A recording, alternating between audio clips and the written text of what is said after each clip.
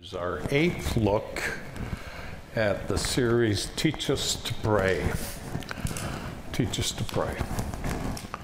Well, you understand my heart in this series tonight. And it's not that you get a whole bunch more information on how to pray, but that God would come by His Spirit and He would grip our hearts with the beauty and wonder and, just give me a second here, wonder and joy of prayer.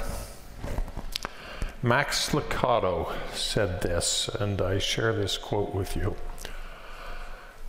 Our prayers may be awkward, our attempts may be feeble, but since the power of prayer is in the one who hears it and not in the one who says it, our prayers do make a difference.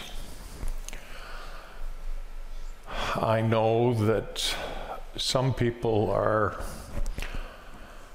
reluctant to pray because they think that they just can't pray well enough for it to matter. Maybe get me a handheld here, somebody. They can't pray well enough to be heard or listened to. But the truth of the matter is, when you sit down with your own dad, thank you. When you sit down with your own dad,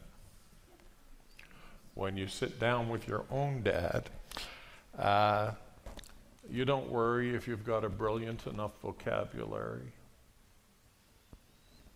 You don't worry if you're going to be eloquent enough.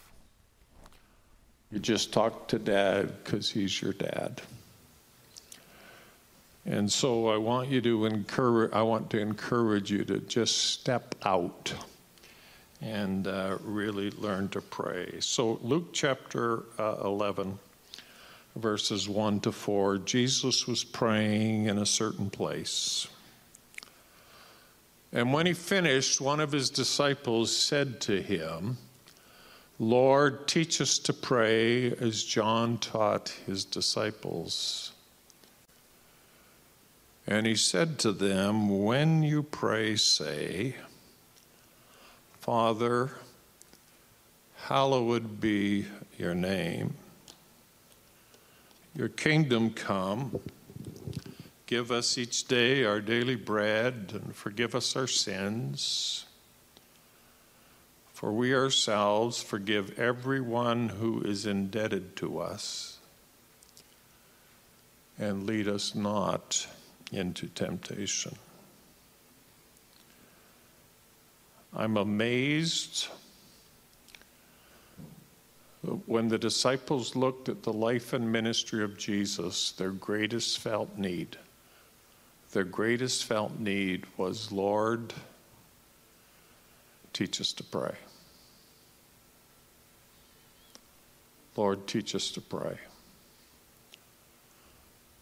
I hope as I sit in front of you today that you too share this need, this felt need in your hearts to learn to pray. And that's not about getting a bunch of fancy words in your repertoire. Matthew chapter 6, let me read it to you. It's not on the PowerPoint, but Jesus said, "When you pray, don't be like the hypocrites. They love to stand and pray in the synagogues and at the street corners that they may be seen by others. Truly I say to you, they have received their reward. But when you pray, go into your room, shut the door, pray to your Father who's in secret. And your Father who sees in secret will reward you. And when you pray, do not heap up a bunch of empty phrases as the Gentiles do.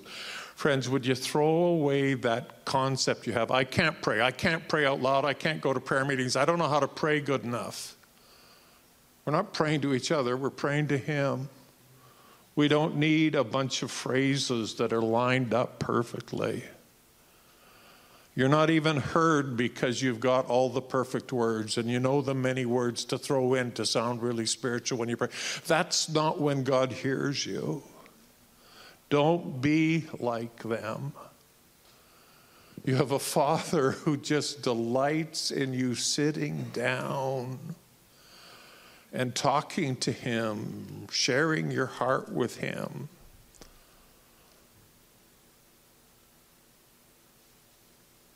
So as and this may be our last message in this series, maybe. I am impressed with the progression in this prayer. And that the progression takes us through the three primary components of our lives. And the first part, the first component of prayer in our lives is our relationship with our Father. So what does it say about our relationship with God? Number one, Father. Father. Father, hallowed be your name. When we go into God's presence, we hold God's name as holy. We don't take it in vain. We regard it as high and important and powerful. It addresses our relationship with God. Father, hallowed be your name. Your kingdom come. Come, your kingdom. When we go into God's presence in prayer, one of the reasons we go there is to set aside our need to govern our lives, our need to be in control of things, our need to be in charge of things, our need to get our own way. We get into God's presence and we recognize our relationship with God as one where we come under his authority. And we say to him, come your kingdom. Come, your kingdom. And Matthew's record of this prayer, which Jesus taught much earlier in his ministry, but Matthew's record of this prayer then adds the phrase, your will be done on earth as it is in heaven. So the first thing this prayer does is it talks to us about our relationship with God. And then the second component it then takes us into is our relationship with the world we live in. Our relationship with the world. And we pray this, give us this day our daily bread. There's a great lesson here. Jesus says this at the end of Matthew chapter 6, whatever the last verse is, verse 34. Do not be anxious about tomorrow. Tomorrow will be anxious for itself. Sufficient for the day is its own trouble. The lesson here, friends, in our relationship with the world is just get before God in your prayer and say, God, help me today. Help me today. Many of us are overcome with the burden of life. Life is so hard. Life is so challenging. And friends, the reason we feel overcome in life is because we're not doing what God has told us to do, and we're not bringing that before God in prayer. We're trying to take a year at a time, or 2 years at a time, or a lifetime at a time.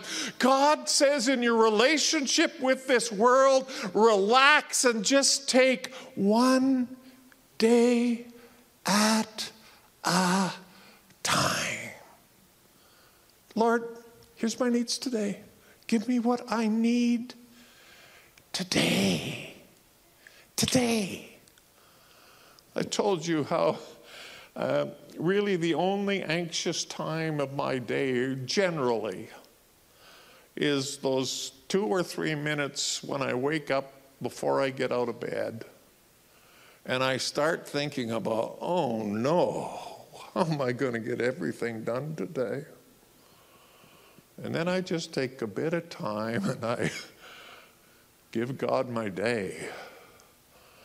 And I talk to him about what I need to be doing at 9 o'clock and what I know is happening at 10:30 and who I'm meeting at 2 o'clock. And I just give it all to him.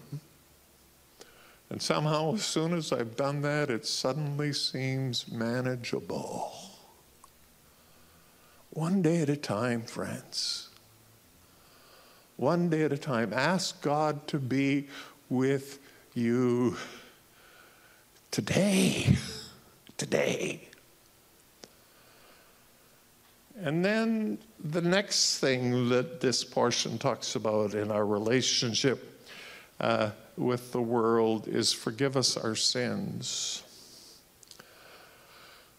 Forgive us our sins. So and I think these are the two primary components of living well in this world. It's taking a day at a time in terms of our responsibilities. And then it's dealing with this propensity towards sin. And this coming to God and saying, oh God, forgive my sin. And giving it to him and hear him say back, son, you're forgiven, daughter, you're forgiven. Bringing you to this place where you recognize at the start of every day, thank God, there is now no condemnation to them which are in Christ Jesus. You get before him and you ask him to forgive your sins. He lifts the load of sin off of you. And you go through the day with a lightness and a joy of heart, a joy of spirit. I heard Pastor Dr. Roger Jenkins preach on this phrase, forgive us our sins, at our North Point venue last Sunday evening. And in his message, he made this statement: forgiveness is irrational. Forgiveness is irrational. It makes absolutely no sense that Almighty, holy, eternal God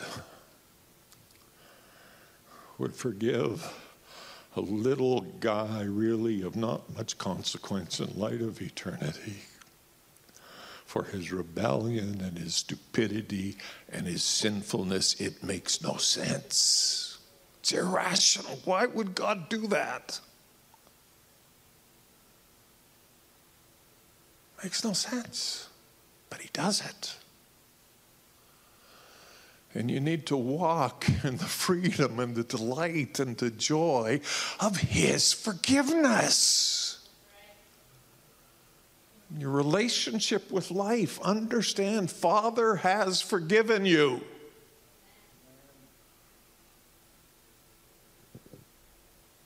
I don't know that we understand how much Father loves us.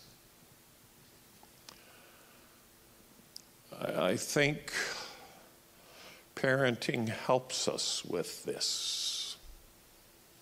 Any of you ever have a child disappoint you a little bit? Keep your hands down, come on. They're sitting with you. But it happens, it happens. But the other thing that is going on in your heart is this grieving over their decision and the pain they're bringing into their own lives. Why do we respond that way? Because we love our kids. And Father forgives you, and Father hurts with you when you get off track. And he opens his arms wide to forgive you. And then this other thing happens in our relationship with this world. sometimes people hurt us. Don't raise your hands, but have you ever been hurt? You know what God says we do when we're hurt? Next part. Forgive us our trespass as we forgive those who trespass against us. And some of you have not been able to take that step in a particular circumstance or a particular relationship that has brought you a great deal of pain, because you process it and you say to yourself, it makes no sense that I should forgive them. You know what they've really done to me? Oh, that hurts so much. I'm not going to forgive them. They really.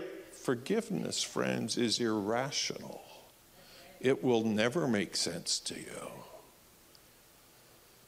But just like God, and it's irrational, has forgiven us, we don't forgive others because it makes sense. We forgive others because they need forgiveness. And we can't afford to be carrying unforgiveness in our own hearts. We forgive others because they need forgiveness. And we forgive because we cannot afford to be carrying bitterness in our own hearts. I love the progression of this prayer. The third component this prayer takes us to is our relationship with evil. Our relationship with evil. I want to point out to you that this is the last thing you pray about.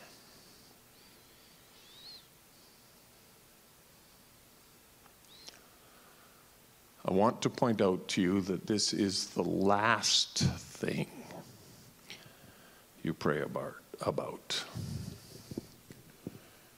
Never start your day, never start your prayers with your eyes on evil. Get your eyes on the Father. Never start your day with your eyes on evil. Get your eyes on Father. You see, the truth is, worship simply is what you're thinking about and what you're giving value to. Don't ever give value to evil in your prayer. Don't start there. It's the last thing in this prayer, and that's where it should be. And never spend time fighting a defeated foe. That's kind of a waste of time, too. And yet, we are told to, in our praying, deal with this third component of our lives, and it is the relationship with evil. Lots of questions here. Why do I pray, lead us not into temptation? Would God lead me into temptation? I think the comparing Scripture with Scripture has to bring us to the place where we say a very loud no. No. No, he wouldn't lead us into temptation. The emphasis here, I think, is on lead me. Lead me. Get control of me. Get control of me. Lead me. Lead us. Get us in control. Because we have a tendency to take ourselves into temptation. We have a tendency to snuggle up to evil and sin. Lead me. So those things do not appeal to me. They do not attract me. Do that work, O God, in me. John, Jesus is praying for us. John chapter 17, verse number 15. I do not ask that you take them out of the world, but that you keep them from the evil one. Do something in me, O God, that I am being kept from the evil one. Psalm 91, verse number 11. I noticed this week as I was praying through Psalm 91. God will command his angels concerning you to guard you in all your ways. God wants to keep you. God wants to guard you from evil. Lead me. So lead me. So I don't find it easy to say yes to temptation. Lead me. Lead me. Lead us. So we're not yielding to temptation. James chapter 1. Some pretty clear instruction here. Let no one say when he is tempted, I am being tempted by God. No one should ever say that. No one. For God cannot be tempted with evil, and he himself tempts no one. But each person is tempted when he is lured and enticed by his own desire. Where is the problem with temptation? Where's the problem with temptation? It's me. It's me. I get lured and enticed by my own desire. Lead me, oh God, so I'm not going after, I'm not pursuing this temptation. I'm not enticed by it. I'm not lured by it. And then desire, when it is conceived, gives birth to sin. And sin, when it is fully grown, brings forth death. And don't be tricked here. Don't be deceived here. This is how it works. This is how it works. I want to say when he's tempted, I'm tempted of God. The simple statement in 3 words of James 1, 13 to 16 is temptation plus sin equals death. Temptation plus sin equals death. So how do we handle this reality, this component of evil in our lives? Well, the first thing we need to understand is that sincere prayer is important. And just like you ask God, Lord, look after my needs today, and we trust God to do that, we need to pray, oh God, lead me not into temptation. We need to pray it sincerely. Lead me so I'm not taken off track. Lead me, oh God. I need you to govern in this area. And then we need to, in our praying, pray the scriptures. Friends, if I could teach you anything, it would be to pray the Word of God. Pick your Bible up. Take portions of Scripture and make them your prayer. Make them your prayer. Pray the Scriptures. Psalm 119, verse number 11. Psalm 119 and verse number 11. Coming up, please. I have stored up your word in my heart that I might not sin against you. We pray sincerely, and we get God's word in our hearts. The deeper God's word is planted in our hearts, the less enticing, the less beautiful sin seems to us. And then lastly, we need to move the line. We need to move the line. I'm borrowing that phrase from Craig Groeschel.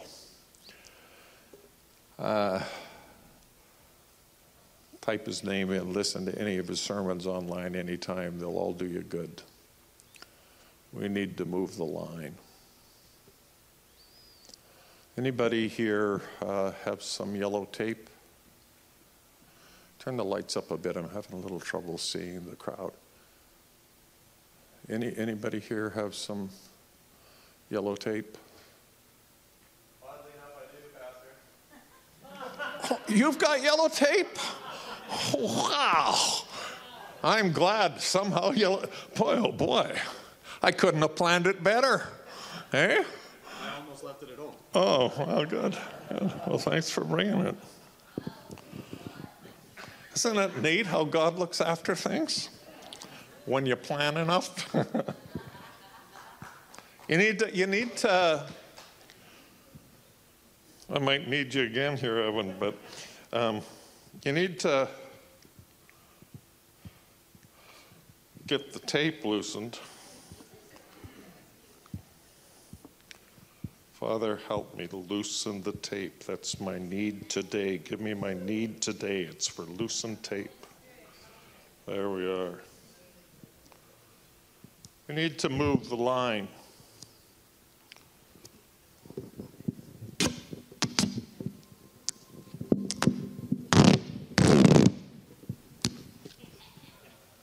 Okay, Evan, come help me. Hate to admit it, I need him. Come hold the end of that yellow piece of tape. Oh, he's good. Look at that.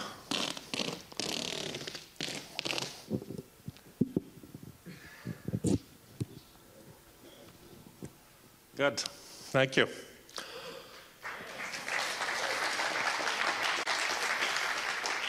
Now, here's the problem with most of us. Everything over there is sin.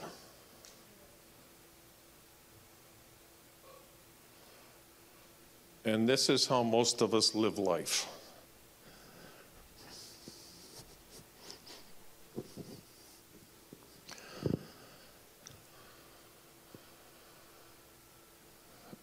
And we try to get as close as possible to it without going over the line.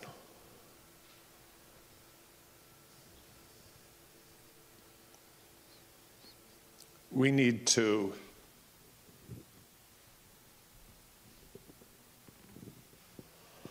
move the line.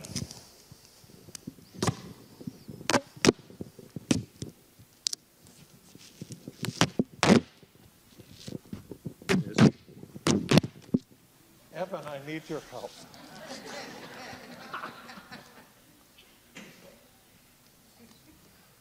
We need to move the line.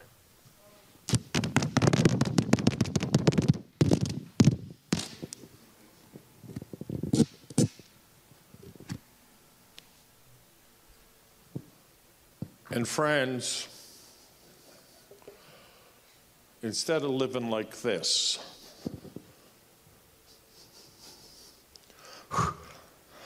still not sitting. Sure looks good in there.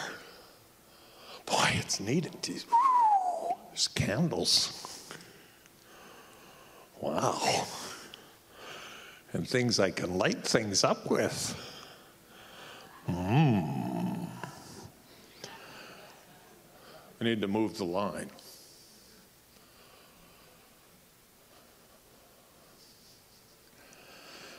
and stay much, much further away.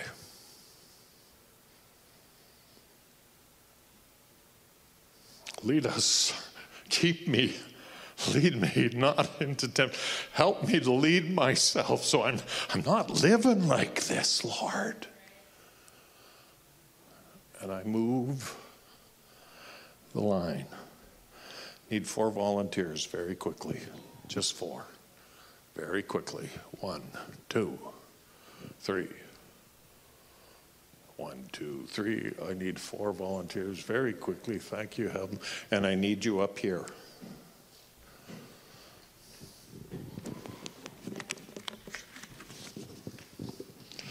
Form a straight line like this. Okay, get out of that evil world there, Patrick. Everybody shift this way. My goodness, you weren't listening. Huh? Okay.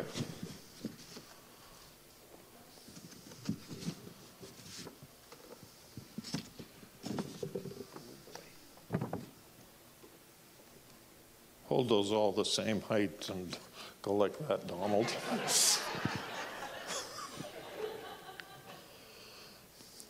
And here's the problem we have.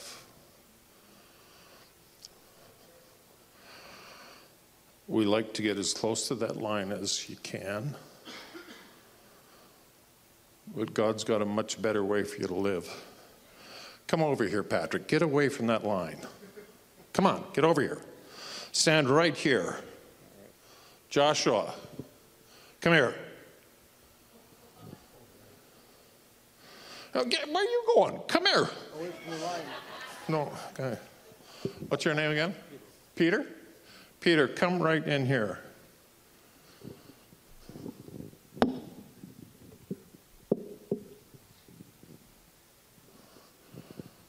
Friends, you can play with evil, and it'll bring you only death. Or you can move the line and say, I'm going to get as far away from evil as I can, and you're going to live like you have never lived before. You're going to experience the abundance of life there is in Christ Jesus. Move the line, friends. Move the line. Move the line. Thank you, guys.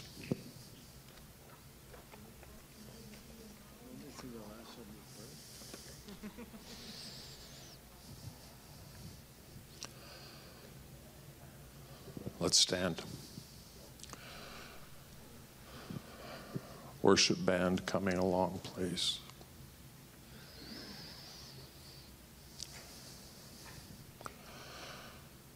Really, there's 3 components in our lives. There's our relationship with Father. Friends, we've been asking God to teach us how to pray.